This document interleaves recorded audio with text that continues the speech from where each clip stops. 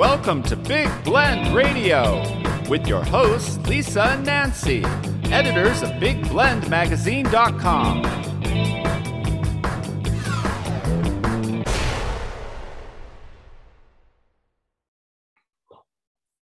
Hey everybody, welcome to Big Blend Radio's first Friday Toast to the Arts and Park Show with the National Parks Arts Foundation.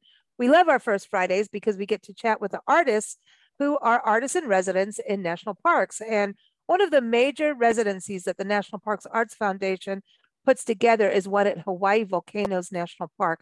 So I know you've heard a lot of artists, musicians, writers on the show that have stayed there, but today we get to welcome back comics journalist Andy Warner. And I believe this is the third time he's been on the show, which means he's probably been there 3 times. He's been working on an amazing project. And I encourage you to go to his website. It's andywarnercomics.com, and also the National Parks Arts Foundation, because their programs go all the way to Dry Tortugas National Park. There's Chaco Canyon up in northern New Mexico. It's just an amazing program. So go to nationalparksartsfoundation.org. I'll make sure the links are in the show notes for you all too. So welcome back, Andy. How are you? Thank you. I'm doing great. Just hanging out here at the residency house. I had a presentation at the park a couple of days ago, and so I'm just wrapping things up. That's awesome. So this is the third time you've been there and done this residency, which I think a lot of people are probably quite jealous, you know? I'm just saying. The project just keeps expanding every time I come back. Well, so yeah, let's kind of review that from the beginning, kind of, and let's just let people know, because it seems like, you know, there's comics journalism, but I'm seeing more comics coming out as books, middle grade books too. I'm seeing a lot of that actually. Just you know, through Big Blend Radio, it seems to be growing.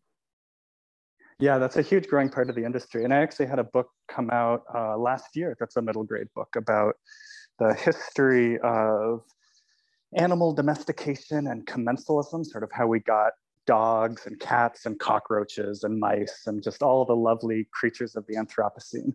So I wrote a book, a comic book, full length, that came out from Little Brown last year.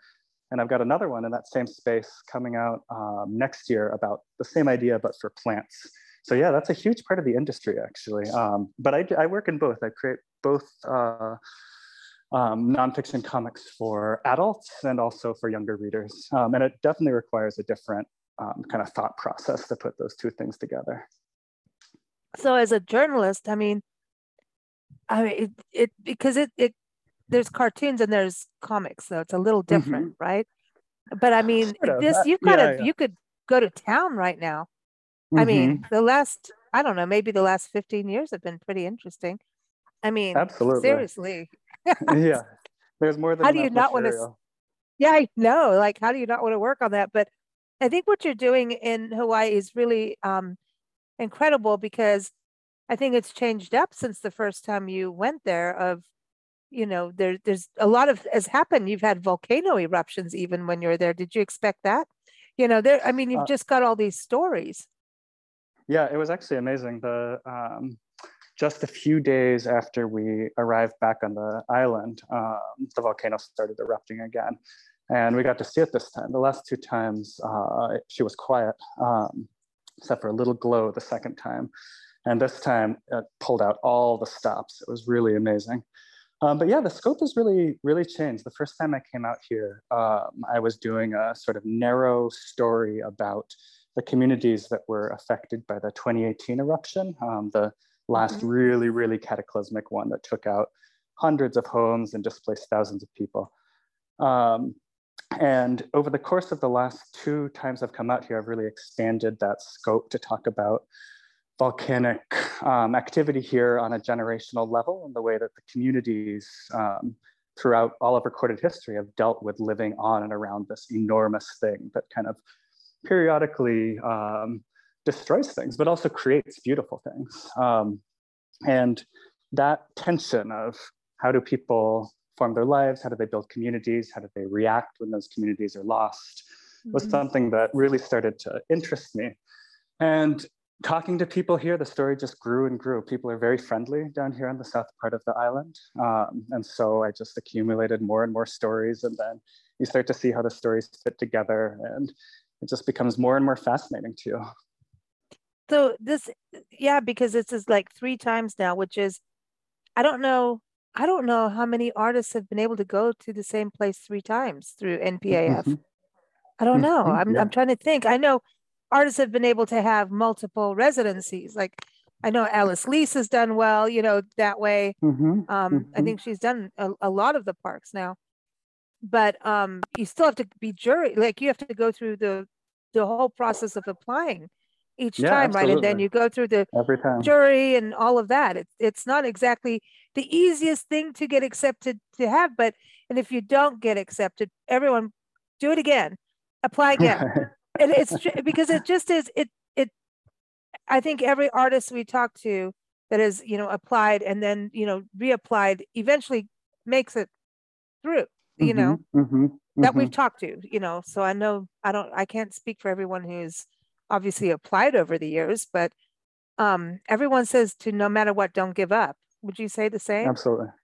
Yeah, absolutely. And also really, I mean, the thing that's gotten me back here several times is, I mean, a genuine fascination with the place. I feel this place is, it's one of the most interesting places I've sort of lived in. And I lived here for 5 months. I lived here for 4 months after the residency. And when I was out here the last time, just accumulating more and more research.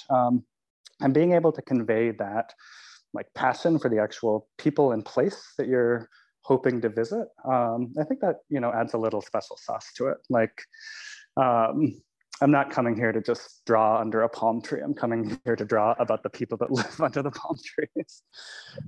And so, that probably helped with getting the residency multiple times. And also, really thinking about the story that I wanted to tell about the place became really important to me. The communities here, the way that they react to these big traumatic events and stick together. And we're not just talking about volcanoes, we're talking about tsunamis and earthquakes. This is a very sort of geologically active part of the world, but also disinvestment when the sugarcane industry left and things like that. And all those things swirling around gave me the idea of looking at this place as sort of a little bit of a preview of what's to come for the rest of us. I'm from California, and there's those out of control wildfires there that swallow up towns periodically. And that didn't used to happen when I was a kid. And I have kids, they're out here with me. They come to the residency too. By the way, if any artists are listening to this with families, this is an amazing family-friendly residency. There's space for your kids. It's a wonderful place for them, etc. But watching them around here and the other kids in the community, this is this feeling of being able to deal with generational cataclysm is something that we're all taking on now as a world. And this place has lived it for 200 years. So that was what really I can't let go of. Well, I think also because you were there like during the pandemic, yes. And I mean, I know that's technically over with, but I still know people getting COVID. So like happens, but thank God it's not, they're alive and surviving. Yeah, that was one of the first true global events for everybody at the same time, right? We all but I was thinking for Hawaii, they've gone through these massive changes that are just, in regards to it's part of the way of life, right? And then here comes climate change and their islands. And islands are really and it's the island people that we talk with and do tourism, they are all working towards how like serious responsibility. Islands are always having to be extra protective because they're a very closed system, right? We've got to think about we're in the goldfish in the bowl, that little closed system. And for islands, it's always been serious, but now it's even more serious about what happens to islands. And then here comes a volcano. Then here comes a pandemic. And let's have another volcano. Let's have climate change. So they're handling a lot of change all the time, which I think in a way also makes life a little simpler because you don't, I don't know, maybe because the way Nancy and I travel full time and have lived in different countries, and you don't really get to bring your stuff everywhere. Eventually, stuff gets, it's kind of a, you get rid of stuff. You don't you don't have as much baggage. So it's a little bit of a simpler life. Would you kind of say that? You know, obviously the baggage, everyone has personal interior like stuff, right? And that's what really gets you through more than the physical baggage. So would you say that that's kind of where it's at too, is like you don't, I mean, homes are a big deal, period. But you know what I mean about the baggage. I'm not putting anything down as lightly, you know. Yeah. I mean, one thing that's definitely true, sort of a lightness of your footprint that you find. But I guess even more than that, of what people kind of hold on to in terms of possessions, what interests me is the way that people hold on to each other in places like this. Because that's what I mean. It's real. Islands. Yeah. Oh, it's very real. I mean, I grew up partly on an island in the U.S. Virgin Islands. And so this was a familiar experience to me. The way that communities, you know, when there's a barrier of water all around you, you really do have to rely on one another. And that place, St. Croix, is subjected to hurricanes on a pretty regular basis. It has a similar sort of history of periodic community trauma. And the way that people pull together and deal with that has always been really inspirational to me as somebody that spent a lot of time on the mainland when people, you know, won't look at you in the eye. And, No, we've gone through so many wildfires personally. Nancy and I, living in the mountains in San Diego, and I mean, we've been through a lot of those kinds of, you know, hurricanes, fires, all that kind of stuff. And you just kind of, in political stuff in countries like in Africa and stuff, you know, real stuff. And it is interesting because you get like the one small town, people are stealing each other's business signs and they're all catty. Well, the fire stuff, everybody, it just, the whole dynamic changed 100%, where enemies were helping each other, and eventually that went away. But then once all the fire stuff calmed down, then everybody could look at each other and go, okay, let's go back to like attacking each other. But, but you knew that deep down the attack wasn't as real as you would have thought. Like when we first moved there, I was like, oh my God, these people are really, no, they weren't. It's competitiveness. But when it got down to the reality, they were going to save each other's kids, save each other, help each other. I saw people that were competitors when some friends did lose their house, and a lot of people lost their homes, and they were the first ones, and it was everything. And one of the competitors came in, because they're all in hospitality, and like basically gave them coupons for food from their restaurant for like the whole year for a family of 4. And I was like, seriously, you guys used to bicker. No, we're doing the right thing. You know? And then, I mean, it's pretty amazing when you see that happen. And there is something that ties into art. I know Tanya Ortega, founder of NPAF, the National Parks Arts Foundation, we were talking about this on a show before, about there's something about that with this give and take, right? Give and take, ebb and flow. And in art, there's art, and then the art goes away. And that's kind of how it feels like with what's happening with volcanoes. It's like, it's like this, I can create it and I can destroy it, Mother Nature says, you know? So they're kind of dealing with all of that. Wow. Well, it's the same. I mean, the thing that is one aspect where you just brought up creation and destruction that's really fascinating to me about this landscape and the way that people talk about it and deal with it is that you could really just interpret it through a lens of destruction if you wanted to, right? The volcanoes erupting, people are losing their houses, etc. But the very rocks of this beautiful island, you know, the hot ponds, the beaches, all that stuff is also created by that same volcano that, you know, some people are talking about lashing out. It really is this, and, you know, there will be an earthquake and the ground will lower by 5 feet, and that makes a beautiful beach. But that same earthquake triggered an eruption that, you know, roars through a subdivision.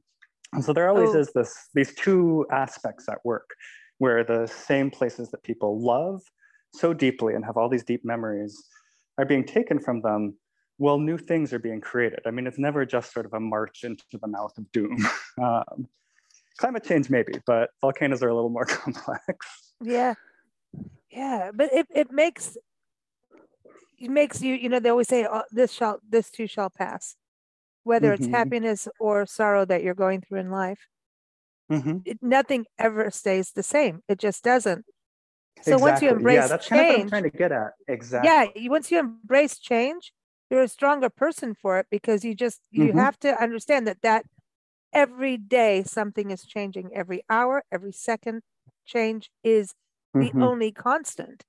And so when you're living in a place that is really changing all the time, I find that pretty exciting, because it does remind you that to live in the present as well and appreciate that present moment, no matter what it is. Yeah, absolutely. One funny thing about all the landscape changing all the time is the maps, right? So I Oh, love yeah. drawing maps. One aspect of my being here is that I'll do research, I'll talk to people, I'll find these things that people talk about offhand, but that are really difficult to reach, and I go find them and mark them on my map and draw about them. And that'll be a big part of the project. But all these places are changing constantly. And I was talking to the park staff about this, and it's like a funny thing for them. I don't think there's another national park where almost every year they have to update all of their maps and all of their pamphlets and stuff, because some event happens somewhere in the park, and like there's a new cinder cone, or the lava lake is 300 feet higher than it used to be, or whatever. I mean, just the amount of sort of paper that they have to churn through to, you know, update all their maps and stuff like that was mind-boggling to me when I found that out. And it's sort Wow. of this almost, you know, it's like a Sisyphean thing where you're like trying to represent the world as it is, but the world is always changing. So you're really just representing that moment when you looked at it. Wow. Wow. I know it's really difficult. I mean, even just what we do, like I'll go put something together, and we've had magazines delayed, like, oh, no, this is closed because of a fire. Then you stop what you just wrote something, like, go walk through this beautiful meadow with trees and butterflies and la la la, and like, boom, no, it's gone. Okay, everything's closed. No, 2 minutes later, no, they're able to open this part up. Now this part's there. All right, now we're like, cue the classical music again. You know, it's like this, it's always happening. It's happening in places with hurricanes and all of that. It's like, you think you've got it. So it really is. And I think we've got to, you know, it's like science. That's it.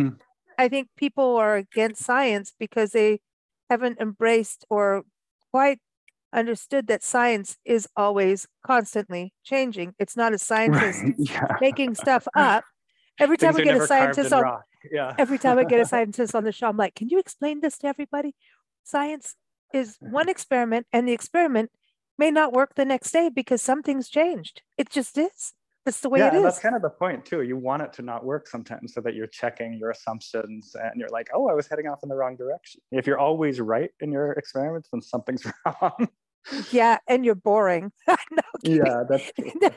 No, so I mean, this is really interesting. These life lessons that come from this, right? So, were you able to do events before, because the pandemic kind of ruined that not for during, doing events? Yeah. I did one a talk my first time here, and then unfortunately there were no public events the second time in 2021. And then I did a presentation a few days ago of the project at the park this time. So were you able to show them what you're doing? Because, and people should know that you've been kind of doing this consistent documentation, right? So part of this is also going into it's going to literally become a book, right? So if you can let people know what you've been putting together. It'll be a big book. It's pretty much all interview and history based with, I will go in and explore things and look at them, but I'm mainly using other people's historical accounts about them, and then interviewing a lot of people and then drawing them. And it's a story that started out initially just about the 2018 eruption. And then I realized in talking to people about that eruption that they would kind of get annoyed by me fixating on this one big traumatic event. And I examined that, and I realized that it was because of the community's sort of generational memory of these events over the course of 150 years. And it's all one long line, right? You never have a history doesn't end. Histories stack. Histories complicate each other. And so it ended up being, the book sort of is in two parts. One part is about Puna, which is one part of the southern coast here, and the other part is about Ka'u, which is the other half of the southern coast here. And those are the two bits of coast on either side of the volcano park. And they're the most often subjected to what the volcano does. So there's these generational memories going back to the 1860s of one of the biggest eruptions the island has ever experienced that basically extinguished the indigenous communities on the coast here. There was a tsunami, the water turned brackish, the freshwater sources, people moved inland. That's when cane started. And so trying to kind of take these historical memories and then marry them with the modern, social media saturated. You can find countless hours of footage of the Leilani events because everybody has their smartphones, right? And you find like one or two historical pictures of the Kau events, but they're still so alive for people here. And so stitching a line between the two of those became one aspect of the project. And then, just kind of broadening it to be about this feeling that the world is becoming more, it's getting closer to a space where this periodic cataclysm is not just a thing that this community experiences, but like the California coast experiences. And this is the thing that people here are aware of too. I was talking with a park ranger here and he brought up Paradise, California, independently of my theories about this, because he also sees this growing connection being forged between communities that have these lessons to teach others about how to deal with this sort of heavy stuff inflicted on you by nature, and these other communities that are just kind of learning that. And then also the human impulse to sort of live in incredibly dangerous but beautiful places, right? Like a lot of these events happen because we build suburbs in wildfire zones, or we build suburbs on top of active faults, or we build suburbs on top of lava fields that are lava zone 1. And these are like human choices that we make that then make the inevitable event when it comes so much more traumatic for everybody involved. Well, yeah, I think there, one thing I'm picking up, just going back to how people, these lessons, these life lessons, how people are dealing with all these changes is resiliency. And, growing up in Kenya and then South Africa, and then living in Mexico and, different places where there's a lot of real, when stuff went bad, it was bad. I mean, there was life and death was always there, and it happened to kids. And you would see kids in the poorest areas, but they'd have these giant smiles on their face. And we always go, why this resiliency? How do they do that when we'd all be going, oh my God, we'd be freaked out, we'd be panicking, we'd, depression, these kids and parents, not saying that, I mean, stuff went down too, like, smiles aren't 24/7, but they're there, and this resiliency, this glimmer of hope. And I think it's hugely important. I think it really is, once you get it and understand this cause and effect change, that's how you hold on to hope. I know there's spirituality and spiritualism and religion and all that gets washed into it as well, and tied into it. I shouldn't say washed into it, tied into it. Then, that was a bad word. I didn't mean it that way. Tied in, then it empowers it and it moves it in a different way too. And it can always, it's like our lives are like dough. You can just keep molding it into a different thing. And that's where I think that resiliency and, what you've been gathering and creating and working on, I feel like you've picked up that resiliency and brought it to light in a way that a lot of us probably, I didn't even quite put it together until you were just talking. I was like, oh, that's what it is. It's this impermanence of understanding impermanence and not fighting against it, because quite frankly, you're just going to beat your head against the wall forever. You can't. Absolutely. You can't fight it. You can either swim with the wave or swim against it, you know? And if you're swimming Yeah. with the wave, then you can at least choose which direction you're going. That's right. And, you know, the other part of what I've heard from what you've been talking about is a respect for what you're creating. It seems like you're feeling it, like, because you're writing about people's homelands, you're writing about their natural environment and their stories. So there's a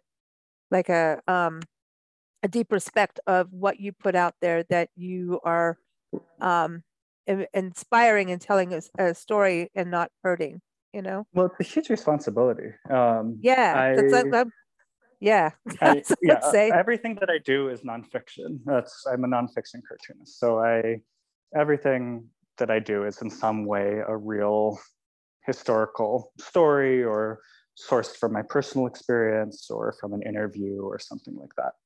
And there's a huge responsibility when you're working with nonfiction, because these are like real people and real lives and real feelings. And not seeing that realness would poison any project that tried to engage with the real world, I think. You know, like, you need to sort of take on the responsibility, accept it.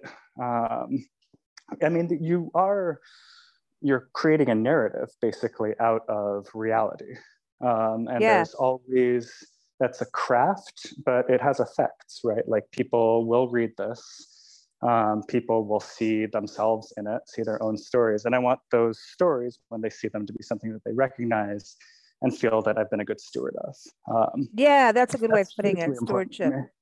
Yeah, that's, and I think the other thing too with what you're doing is showing a side of Hawaii that typical tourists don't get, maybe. You know, and I hate using the word tourist, but in this case, I actually want to use that word. That's a big aspect of it, actually. So and again, that comes back to the volcano, actually. So it's actually kind of dangerous to live here, right? And Ka'u and Puna, a lot of it is lava zone 1 and 2. And so that has actually kept out, you know, a lot of the big resorts from being built, because it's not insurable in certain places. And that sort of, you know, when the sugarcane left, resorts didn't go in, and that kind of gave the community here the breathing space. You know, it was an economic depression after the sugar left, but people clung together, they stuck with each other, and they kind of built something new here. And they're very welcoming to outsiders. It's fine to come and visit, but yeah, it's not the tourist trap. They're a self-sufficient, hardy, and resilient community out here. And, you know, there's beautiful beaches, there's rivers and trees and stuff like that, but it's also really spread out. You know, you could look out at the flatness of Kau and almost think you were in Wyoming, except for half your vision being taken up by the Pacific Ocean. So it's not clustered together in a way that like Kauai or Maui or things like that is. And those two things working together just, gave it this like hardiness that really persists to the present day. And the people that come here who are outsiders that come here to live, they come here for that. You know, I've met many people who are outsiders here. It's not just locals who live in these two places. But when you talk to them, what they came here seeking was these kind of communities. You know, they weren't coming to Hawaii looking for like the vacation home under the waterfall, something like that. They were looking for like people that stuck together in a special place. Yeah, reality. I think you've really, reality. Yeah, you've really answered a lot of things that we always talk about in regards to our lives in Africa, where it was harder, but for some reason it just doesn't. I don't know if it's our memories don't look at it that way, because our hearts are always joyous when we think of it, even the really scary times. I mean, we've done things like driven up on a concentration camp, you know, not a concentration camp, a terrorist camp by accident and things like that. And we've had guns at our head. We've had, I mean, the list goes on of crazy, where people always looked at us like we're nuts. And I was a little kid. I was raised into it, but You Yeah. know, Nancy's, a little wild. You've talked with her on the show, Yes. Yeah. but she, but there's, I don't know. It's like, it's like when I remember as a kid once we lived in Shelley Beach in South Africa, and it's Mm-hmm. this beach where it's so rough, right? And so all Mm-hmm. these shells come up and crush glass and all of this. And Mm-hmm. you'd run down with a can, like an empty coffee can, and run down. And where the water would go down, it kind of dipped down, and you would run and get it, scoop a can, and then come running out, put it on the beach, and sift for shells, right? As kids, Mm-hmm. it's a big deal. However, when the water came back, like I said, there was this big dip, and if you went too far, this was also, even though it was so rough, where all the great whites Mm-hmm. hung out. Oh my What God. did, yeah, but for some reason, it's not like you're in La La Land. Right. You Yeah. become one with it. And Mm-hmm. I remember going further and further out, knowing this is the stupidest thing on the planet. I know that your kids, we do this stuff, right? We jump off roofs, Yeah. we did all that stuff. Totally. But there was something about being one with it. And then later, as an older teenager, my friends were, got nailed surfing. I remember going out on boats and being surrounded, rubber dinghy surrounded by, hammerheads. And, this is dumb, but you Mm-hmm. become one with your environment. You Totally. learn to live with the snakes. You learn to, Mm-hmm. and, you can't, because you cannot live in fear of it. Mm-hmm. And so you become one of it, and you start to see things, the beauty of what terrorizes people because of their fears. So you Mm-hmm. start to see this whole other side. It doesn't mean you're not going to get bitten, but you see Right. this Yeah. beauty of it, right? Because whatever the most beautiful thing is in Africa is the Mm-hmm. most deadliest normally. Mm-hmm. Same in Australia, Mm-hmm. I think, in some of Yeah. the snakes Yeah. Fair things we enough. see. Yeah. Yeah, that's the thing. Like you're saying, it's dangerous to live there, but Mm-hmm. there's this side of like, okay, and we had systems of friends. Like if you drove to a friend's house, you stayed the night. You went out, Mm-hmm. whatever, you stayed the night. Mm-hmm. You did not try, depending on where you are or whatever. But if you were in a rural area, if your friends Mm-hmm. came over for a barbecue, you already expected them to spend the night. That's how it Mm-hmm. was. And if something Yeah. went down, you had a emergency plan amongst your friends. You had, I don't know, but there was this, you don't sweat the small stuff. Yeah. Yeah. And That I makes feel like sense. in our country, on the Mm-hmm. mainland, I should say, we do. Mm-hmm. Mm-hmm. Yeah, sweat the small stuff. Oh, for sure. Yeah, sweating the small stuff is like our national pastime.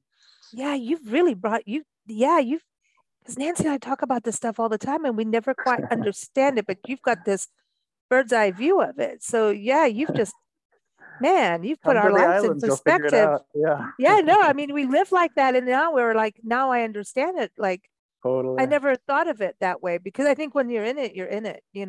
So you have that Mm-hmm. balance of going back and forth so you can, you know, get the big Mm-hmm. picture and then Yeah, it's also always hard to live leave within though, it I'll admit. and have your hands dirty. So Yeah, that's absolutely. wow, because you would never be able to get the same story if you didn't, No, have the no, I residency mean, I like didn't even this. need to, I did not know the story was there. None of this would have happened without that first residency. And that's not what Even you without thought on the coming back first for residency. the The second first, residency. Yeah, well, I was going to say, mhm, can you just, before you go in there, go back to the very first residency? Did mhm, you think when you applied, before you'd done any of the residencies with NPAF, when you mhm. first applied, has it changed from what you first applied, what your first vision was? Oh, absolutely. Yeah. When I first applied, I was planning just a short, and I produced a short online comic piece about the communities affected by the specific 2018 event. And I thought that was Oh all I yeah, was I going to do. remember that. It was a fascinating piece to report. And I did it. It came out. I gave a talk about it. I left the residency. And then it just stuck with me. The story stuck around, the people that I'd interviewed kind of stuck around in my head, and I kept thinking about them. I wrote other books that came out in the meantime, but I just kept returning to this place and the way that the people were here, and the way that they talked about events that, had they happened to me, I mean, I would have been like you said, weeping in a fetal position. And Yeah. they're just, talking about how the Pele gives, Pele takes. And it was something that I was having that was fascinating to me. And when something is fascinating to me, it kind of haunts me. And so then I applied to come back and expand the story. That was kind of my pitch that time. And when I came back, I expected to stay for 1 month, and I ended up staying for 5 months and expanded the story and expanded the story and expanded the story. And so, when I originally came back the second time, I was expecting to maybe do like a little novella or something, maybe 30 or 40 pages. And I think it's about 160, 170 pages now. So it's swelled in scope and ambition a lot. Wow. So then you do the book and it goes to a publisher, or do you self-publish? Publisher. So it's with Silver Sprocket right now, who are an awesome comics publisher out of the San Francisco Bay Area. They've put out amazing stuff over the years, and I've known their editor for a long time. I wanted to do a book with them, and they put out strange projects, and this is sort of a strange project. A lot of my other, like my previous book that just came out, is a book about animal domestication for a young audience. You can kind of wrap your head around that. But talking to you about this, it's almost difficult to describe. You can talk about it being about resilience. You can talk about it being about the rest of the world catching up to periodic cataclysms, stuff like that. But it's sort of a complicated thing. And this publisher is willing to take on complicated things. Well, I love that. And that's, I think that the fact that when you're doing comics too, having visuals gives you this extra connection, but you still kind of have that co-creative experience as you read and go through it. It's kind of this, it puts you in the scene. You know what I mean? Comics is actually one of the most so it's a very, it's an interesting medium, right? Because with film, a lot of the other visual mediums that you think about in terms of narrative storytelling, it's almost a passive experience because you're sitting there and it's happening to you. You're watching it, right? The director chooses the pace at which you experience things, stuff like that. Comics is a visual medium, but it's a lot more like prose, like books, where it's this very active experience because you're reading it. You're choosing the pace at which you're experiencing it. You can go back and check earlier things. You can flip forward. And so having to think about all of that in terms of visual medium, I mean, it makes it fascinating, but it also makes it really complicated. Yeah, man, I'm just amazed. I mean, it's your residency is quite a story. I mean, really, I hope so. It's a long, it is a story. Yeah. Yeah. Now, would you go back? That's what I want to know. Oh, of course. I'm not done with the book.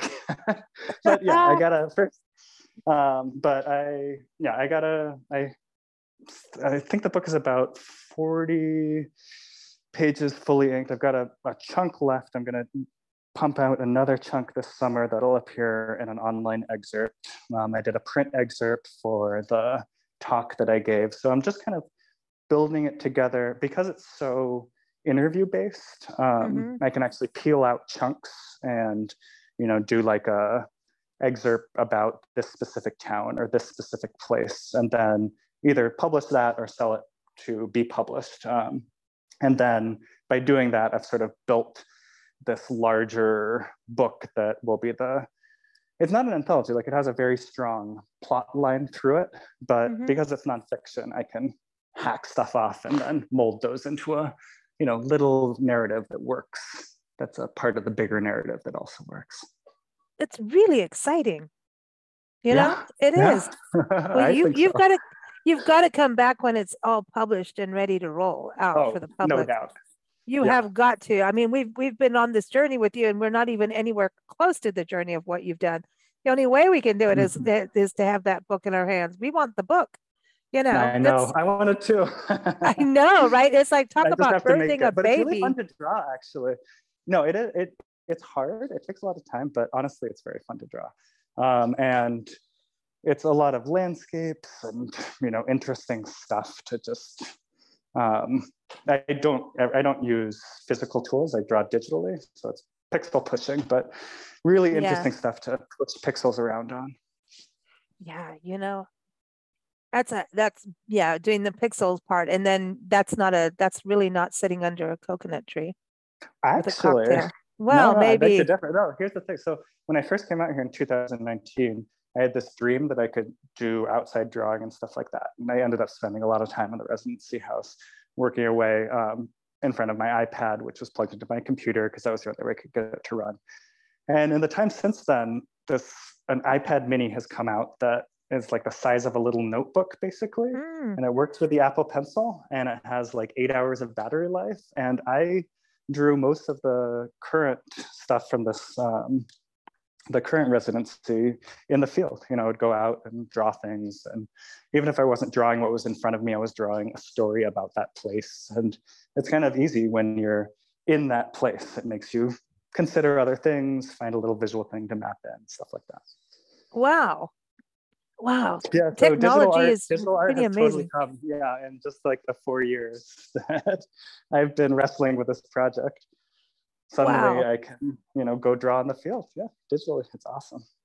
Oh my gosh. It's got to be so different than sketching though, Yeah, oh, because of totally. the Yeah. texture. A That's, little more paranoia about dropping your iPad in a tide pool, but I yeah. have yet to do Yeah. that. I think just about I don't care what I've done for protection for phones. Every single phone has ended up smashed somewhere. I don't know. I'm Shattered not or in a very, watery grave. Yeah. yeah, down a toilet, I mean, Mm-hmm. it's in parking lots. Yep. Yeah, Down a absolutely. cliff, Yeah. it, I'm that way with hats and sunglasses. I have oh yeah, like no, no, no. 15 of I'm the not same a, kind of hat and 15 of the yeah, same kind of sunglasses, and I just I lose am, them. I have the Walmart $10 special sunglasses because Yes. yep, they no, nothing. I don't know, being on the road full time, get over it. It's like it's back to that again, right? It's Mm-hmm. impermanence. It just, Mm-hmm. yeah, that's it. We're back to that again. This is so fascinating. Wow, what an experience, Andy. It's super cool. I want people to follow your journey. You're still Mm-hmm. doing things on Twitter, right? Yeah, I tried to quit it and then they dragged me back. Yeah, I know, right? It's like, I mean, you just have to kind of be on social media to be like a professional artist these days. oh, it's Just to so let people crazy. know when stuff comes out and that I'm doing things and stuff like that. Yeah. But Are you yeah, I gonna like do. do a Hmm? comic on like all these social media titans, duking it out in the ring? Maybe I actually a few years ago, I almost did a book about the history of social networks, but then I Oh, realized, and I sold it to a publisher, but then I realized that by the time it came out, the history would change. So I was like, this project is done, and that actually then became the animals book instead. It oh, was but easier to come write on. about animals than it was about Facebook. Oh, they're more fun. I know, because I Oh, think for sure, more. Zuckerberg does wrestle. I think he is a wrestler. Yes. I think he Yeah. did it He does does do that. he like wakeboards and wrestles and Yeah, fires I arrows I and throws find it axes and very things. hard to believe, but He's it's trying true. to, yeah, It just he's trying doesn't, a little doesn't, hard. no, he looks more like the guy from MySpace than he does. Do you know what I mean? He Oh, look totally. Yeah, yeah, yeah. what was his name? But Tom? Was it's it Tom or interesting. Ted? What was his name Yes, from Tom from MySpace? MySpace. Tom from Yeah, MySpace. That's yeah. Everybody had so was friends with him. yeah. Zuckerberg might appear in my book actually because and there's an aspect to the life out here that where people buy up these enormous tracts of Hawaiian Hmm. lands because of the way they were historically apportioned. They're kind of available to buy on this scale that is Mm. wild. So Larry Ellison owns 99% of the island of Lanai. Mark Zuckerberg owns a really significant chunk of Kauai. And Oh, it's an interesting thing. It's something that is lacking in this part of Hawaii, again, because of mm, kind of the the danger danger. of living here. Yeah, yeah, yeah. But you see it up in the north. Benioff is there and things like that. Yeah, I've heard that. I've heard that, even, it happens in this country too, in areas where, the Airbnb thing, people started buying second and third homes and actually moved Mm. out the hospitality crews that clean the homes in certain areas, Yeah, in small that's true. towns. And it's like, okay, now here's all these, vacation rentals, and now the property values have gone, sky high, Mm-hmm. and there's no actual housing for people that will clean and do maintenance and do gardening. Yeah. And so now, like, what have you done to the school system? So it's kind of this interesting balance where some of the Airbnb thing makes sense, but there's like, we've kind of, it's a little wonky right now.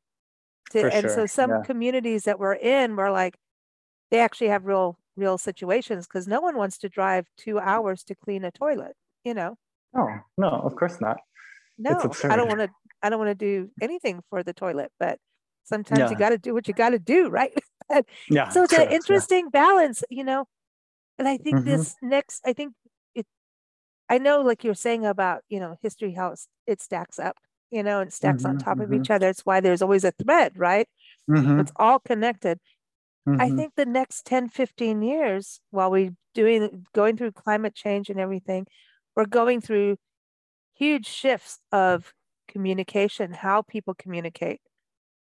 There's all kinds of laws, obviously, what's going on, but I feel like we're almost volcanic right now. The Oh, yeah. world. No, the next 15 years are going to be a wild ride. Mark my words. It is. That's what I'm saying. It's volcanic. So I think, so I want to say your book is timely, even though it's ancient. You Right. know what But I mean? yeah, I mean, that's why I'm writing it, though, is that you do, you know, you have this Cassandra-like feeling where you're like, oh my God, I got to do something. Yeah. Oh boy. Well, you know what? Here's to the present moment. Here's to the Cheers to present that. moment, and also being surrounded by beauty. You know, seek that out if you can. And people connect authentically, you know.